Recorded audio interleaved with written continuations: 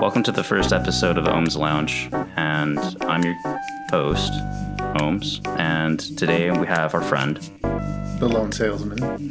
And today we're going to be talking about some video games and how he feels about them.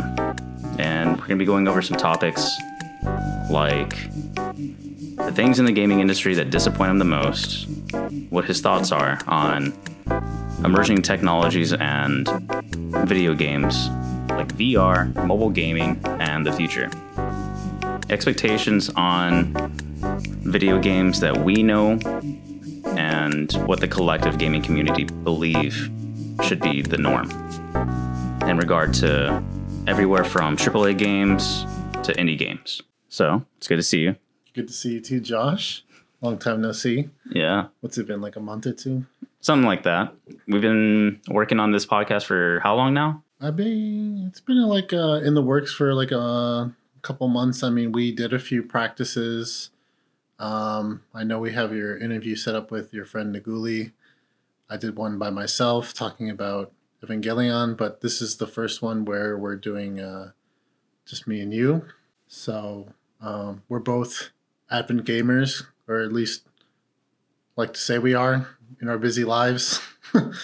But I think me and you have talked multiple times on this subject on how we just don't feel impressed with what's going on nowadays. I mean, games are fun, right? I mean, we still play them, but, you know, go back to when you were a kid, you're excited when new game came out, you played it, it was like groundbreaking. Now it just seems, you know, more or less things aren't really going in a progressive direction. I mean, we're more or less we're seeing the same things getting released over and over again. I mean, you know, we're getting like Call of Duty every year, and we play it. Not much improvement.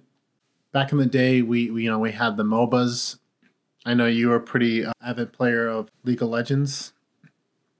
I had a few people that played Heroes of the Storm and Dota 2. Now it's Battle Royale, right? Yeah, I'd say so. You have Battle Royales kind of leading the charge, and I remember back in like, what was it, 2010-ish, when zombies were a huge thing. Like, everything was zombies. You had DayZ, you had Call of Duty Zombies, you had Dead Rising. Yep, Dead Rising was one. So many. And now it's kind of like shift focused into Battle Royale, first-person shooters, which have always been a thing, but now they're trying to combine zombies, BR, all these things that were just their own standalone thing. Because I remember my first introduction to BRs was Arma 3, and then from Arma 3, I've learned that DayZ was a huge thing, and that was also Battle Royale. And that was really exciting for me to see in my time over there in Florida. That was back in like 2012 or so. And I would always watch Lyric, because Lyric was kind of known for playing BRs like that, more notably Arma 3. And so whenever I got my first computer that could run that type of game, I was able to sit down, play it, get kind of immersed and understand the complexities of that style of game. Now it's been kind of dumbed down for the average person or the little kid, because now Fortnite is the game that every kid asks their mom for V-Bucks for, or some type of in-game currency that they have to go and pay for. Right. You know, it's funny. I read a story where grandma went to GameStop and she's like, how do I buy Fortnite? And it's like, well, you don't buy it. It's free to play. You know, the kid wants the in-game currency, but grandma doesn't know how to get that.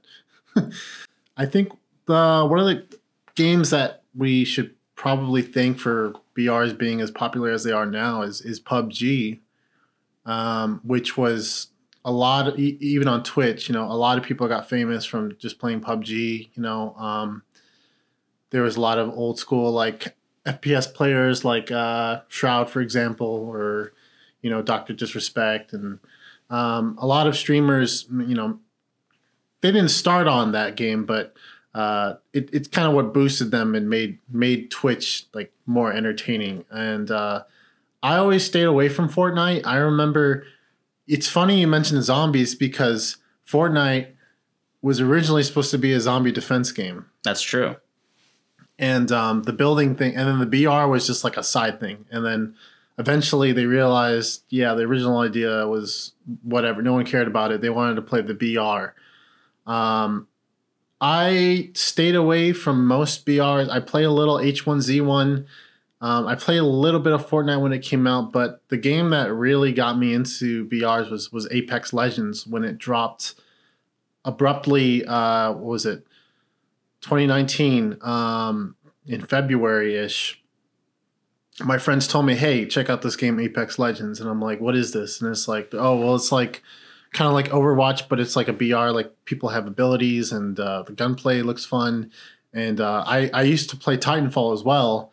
And I really like the movement in Titanfall and Titanfall 2. That was like the funnest part of the game. So you can't quite move around as much like that in Apex Legends, but they did add little slices of Titanfall into that universe. And I thought it was cool to see a BR with like a deeper lore and backstory, kind of like that's what always interested me in League. Like I was never interested in the gameplay, but I always thought like the characters were really in depth. They all had these like cool backstories, and that's kind of what they did with Apex Legends. And you can say that they took a lot of ideas from different places, like the abilities like were from games like Halo 3. You know, you got the decoy, the shield. You got some abilities like from Overwatch.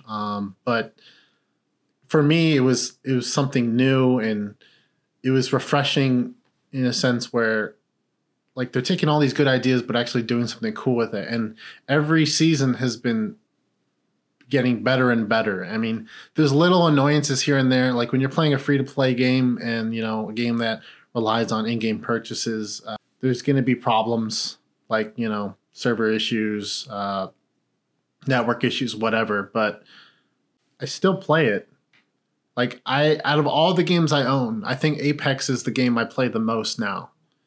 And between my life events, I haven't been able to be as active in each season, but you know, I max out my battle pass. We do ranked. I'm not that great. I'm only like platinum, and usually I fall into gold anyway. But it's really fun to play with me and my friends, and you know, I learn a lot just from playing it strategically and just mechanically as well. How do you keep a game like that to be entertaining for you? Because for me, like I quit League. I quit League so many times because it was putting me in a bad spot. I get angry, like I would rage, and yeah, I wasn't progressing at all. And what was really frustrating for me was the MMR, just matchmake ranking and stuff like that, and understanding that you're not going to be able to climb rank if you play a single role, which is what I did for 4 years. I was a 4-year support-only main, and I was stuck bot lane. And that took me 4 long, arduous years for me to realize, yeah, I need to play a different role. Because if I don't, then I'm not going to be able to progress at all, or at least solo myself to at least gold. And I never reached gold. The highest I ever got was like silver 3. And as a support, and that's hard.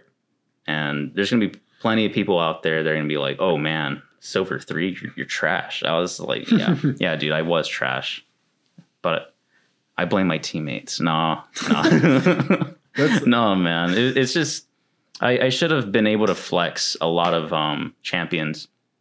Because in a game like that, you have a lot of thought processes to go through before the match even starts. And that's like one of the most exciting things for me whenever I was watching the LCS or any of the, you know, the championship league competitions for League of Legends, because I would make my thoughts on if this team comp is good or if it was bad or if it was just downright gonzo. And that was exciting to me because I'm like, whoa, they picked like Shin support back in like season 5 or something like that. It's like nobody does that. And so I was like really excited to see people kind of express or do something crazy in a role that I thought was kind of pigeonholed into certain champions. So I'm not sure if Apex kind of has that same type of flair to it at all, because I don't know too much about Apex, but I do see that you like whenever I was watching you stream, you would talk about, what was her name, Watson? Yeah, Watson. Yeah, so Watson's really good late game because she's able to like close off doors with her electric field or something like that. I was like, that's pretty smart. And I saw you win like with your team on that. So I was like, yeah, okay, so there is somewhat of a comp. And whereas like with the League, there's just too many. There's I forgot how many champions there are right now. Like I want to say somewhere close to 200, if not that a little bit less than. And that's a lot to keep up with because you have their passives, their active abilities, what comps, what items you should be building. There's a lot to it. Yeah. So the same way you felt about League is kind of how I felt about Overwatch because when I played Overwatch, I play with my friends and it's hard to blame your teammates because usually we played in at least a 6-stack, 5-stack, maybe 4-stack, and maybe had a couple randoms. So it depended who was online, right? We did have one good guy. He was pretty good. Like he was a really good DPS player. He usually played Tracer or Ashe.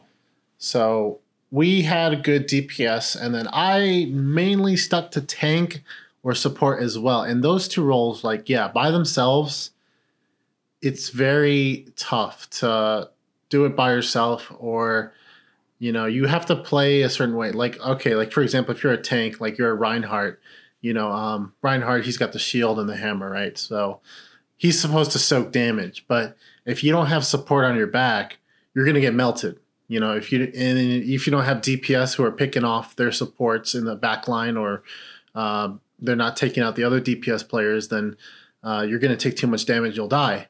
And with Apex, the difference is, even though there is compositions, but I feel like you can flex with any character because you have the added element of the gunplay. So if you're really good at mechanically, then it doesn't really matter who you pick.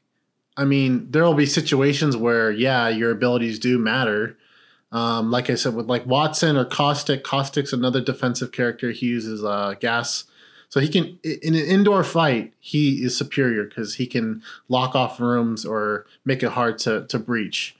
Same thing like in Siege, you have your anchor characters. That's kind of like the closest thing. You have characters who can lock off a room or an entry where it'll be really difficult to get in. So with Apex too, you have different, there's not really DPS players, but there is more aggressive characters like Wraith and Revenant, or Horizon, for example. Horizon, she can move vertically, get in better positions. So she's good solo because no matter who you're fighting, you can outmaneuver anyone. Or if you're by yourself, you can get away easily. Same thing with Wraith. She can go in and out of fights because she's invulnerable when she uses her ability, or she can move her team. So I guess what keeps me going is knowing that, okay, it's not because of the legend I'm picking. It's just me. If I lose, I can take responsibility. Now, there are times where, my teammates, maybe they're not in the right position or they're not attacking with me. Then, or maybe they run off in the, let's say they run off by themselves, get themselves killed. Now it's a 2v3 situation. Then, I can blame my teammates there. But when you're playing with friends and you got that coordination and you know how each other play, because that's the thing. When you play with random, you don't know this person, right? Okay, are they gonna be aggressive or something? Yeah, you gotta feel them out, and that's in Apex. When I play with randos, the first 5 minutes of the game, I'm figuring out, okay, how does this guy like to play? Sometimes you can tell by the legend they pick, but sometimes I got a funny story about that. Okay, so back when I used to play League, it was me and my friend Jake, and he liked the way I played my Thresh, and I liked the way he played his Lucian. And he was a normal, anytime I would log on, he was on, and we would duo queue. We would just play normal rounds, whatever, just have fun, just talk shit with each other. It was a lot of fun. And we did that for years. And then I did something for him that I can't really say I've done for a lot of people, but I went out of my way and I got him a little Graves figurine from Riot website, and I got him a jacket with Corky on it because he was an 80 carry main. And he was like, oh, dude, thank you. Like, he was super appreciative of it. And then, like, fast forward a few years, I was transferring from commands, and I was very close to where he was living at. So I went out, hung out with him in Massachusetts, and we had a fun fucking time. Like, it was so crazy. I met his family and went out to, like, his bars. It was a fantastic time. I like that part about gaming the most, is like actually developing like a really good connection with someone, especially if it's online through a game. And I think that's like one of the coolest things and feelings that you could ever have, because they're friends for life at that point. Yeah, for sure. I mean, you think of how many hours you play a game, and then if you're playing with the same people, like I know for a fact, there's a lot of stories, Xbox 360 days, you meet random people, and some of those guys are like friends for life too. Now you have Discord, right? So Now it's so much easier to keep track of like all your friends and people you play with. If you stream and you stream with someone, or you want someone to play with you, it's easy to keep track of people nowadays. Whereas back in the day, it's like you never knew if you're going to find that person again. That's nice. I think gaming is a lot more social than it was, or at least it's easier to keep up with people. Lately though, I think I mostly play with people I know.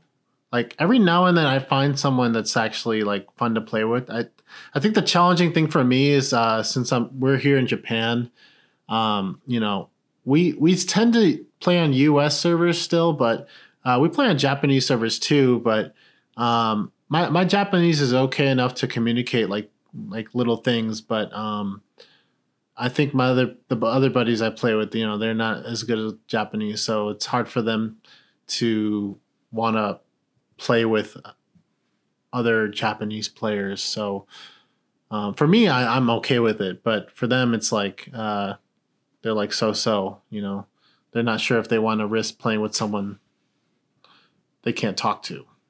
No, I feel that. My friend Echo Monkey, he likes to play Escape from Tarkov. And he plays with a lot of Japanese people, and he says they're amazing. And he was gone for like a month, just playing, just doing scav runs, whatever his thing was in that game. I don't really know too much about it. I know you play it, but yeah, he had a fun time playing with them, because he just says that they actually know how to like coordinate and go in a group. Yeah, they're really nice. Like honestly, I've met a lot of nice people from playing with Japanese players. With a game like Escape from Tarkov, like if you're playing in a squad like that, you can get so much done easier, because it's so hard to take down like a 3 or 4 stack squad, especially if you're running with people who know what they're doing. So that's yeah.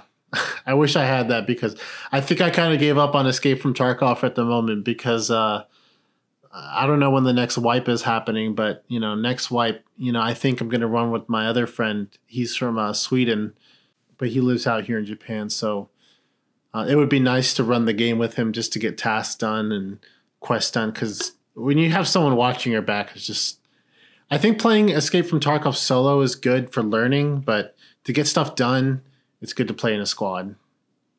Yeah, that's kind of a limitation. So like, I remember I mentioned it earlier before, like at the start of the show, like what are some of the things that really disappoint you the most? Would you say something like that is something that's kind of high up there, or is it something else? Like for you personally? Like for social features or just anything? Like for me, for example, like I need to play a game that I can just like pick up for 10 minutes, 20 minutes, put right back down. That's one of the nice things that Modern Warfare does, because you can go into a match, play a match, 10, 20 minutes, you're done.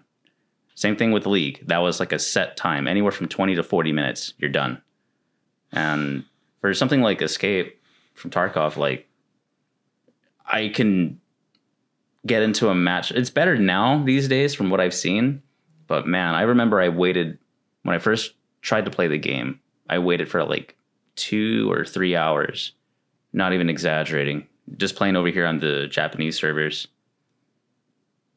Yeah, for that game around here, you need to use the other servers because it's a little rough just doing. Like I know sometimes for me too, like I couldn't just play on Japanese servers, especially during certain times. So I would need to do Hong Kong and Korea as well, or sometimes Singapore. But yeah, I guess you could say that games like Escape from Tarkov are games that you need to learn. Like you could say that about like a fighting game too, where it's like you play Mortal Kombat and you go online. You could play a quick game, but like when you really think about it, right? We were talking about this. Like when you play a game, do you want to play it to like be good and like feel good about beating people, or do you want to play for fun? And then at the end of the day, it's like, well, if I'm playing this game every day, and this is what happened with you at League, right? You're like, well, I'm not getting any better, so why am I still playing it? And if I'm not having fun, so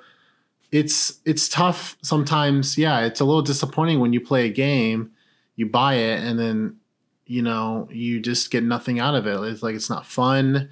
You're not good at it, or you realize that you need to put in like thousands of hours. Like I was talking to one of my streamer friends, like he's talking about, yeah, before I get serious with doing whatever in Tarkov, I want to put at least another 1,000 hours or whatever into it. And I'm like, where are you getting this time from? Like you look at that in the grand scheme of things, like you're talking about hundreds of thousands of hours into a game where you may or may not be the best. They do the tournaments in Tarkov. That's what I mentioned. I was like, oh, do you want to do it? It's like the Punisher tournament where you go in factory. You have like an hour to kill as many people in factory, right? But you have to, you can do multiple raids, but you got to kill as many PMCs in an hour. But he's like, yeah, before I do that, I want to do like at least 1,000 more hours before I do competitive or something like that. And I'm like, has it become like that where like competitive gaming, maybe it's always been like that. I don't know. But maybe like back, I think it may be because like the competitive scene was so much smaller.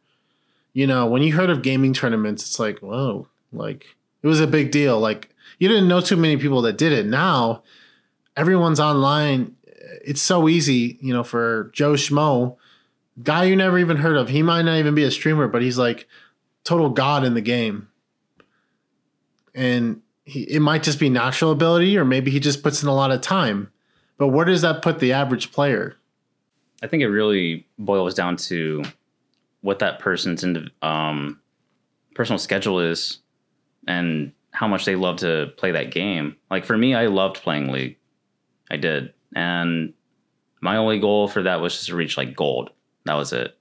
But for someone to get ready and be competitive in something like Tarkov and say, yeah, I want to drop 1,000 hours. It's like, no, man, like that sounds like that sounds like a job. Like if you're going to be putting anywhere more than the hours you put in at work, I think that's an unhealthy game. Like flat out, unless you're like truly enjoying it, you got all your shit together, you have a girlfriend, you have priorities to meet.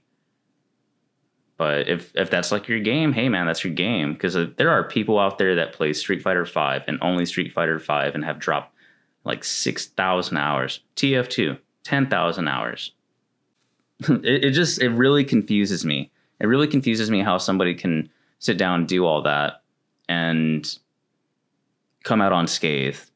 And what I mean by that is like they didn't put money into it. They didn't have like some little Britney Spears breakdown with themselves, lost some friends, missed out opportunities. I don't know. I feel like gaming has really put it's put everybody into check with how they manage their own personal time. And for me, like doing the whole podcast thing with you, I felt like I was way more productive in doing this than what I would ever be doing in playing a video game. And I'm not sure if that's just because I'm getting older and I'm having to like worry about things like that. But when you're younger, it feels like you can get away with it. It's actually kind of like enabled because your parents know, you like it.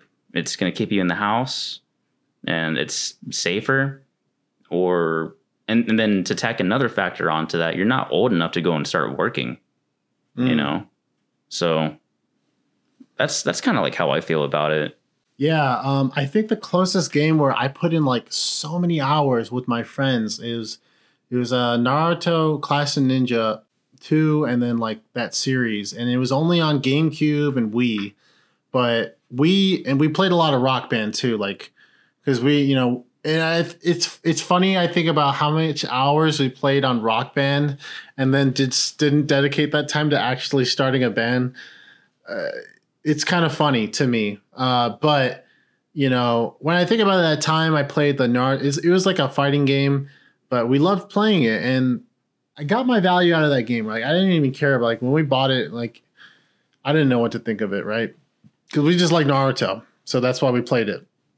Back in the day, it was that simple. When you saw a game like Naruto, Dragon Ball, you bought it because, oh, I like this. And then if the game sucks or it's good, then, you know, you kind of rationalize because, well, it's still like a Naruto or it's still Dragon Ball. That's why all those like Dragon Ball Z games have been the same for the past like 5-10 years, because people still love Dragon Ball and they'll still buy it no matter what, even if it's the same game. So I guess what's disappointing to me is like, maybe there's just not much I look forward to, or if I do play a game that's in the same series, like, for example, like I love the Far Cry series, right?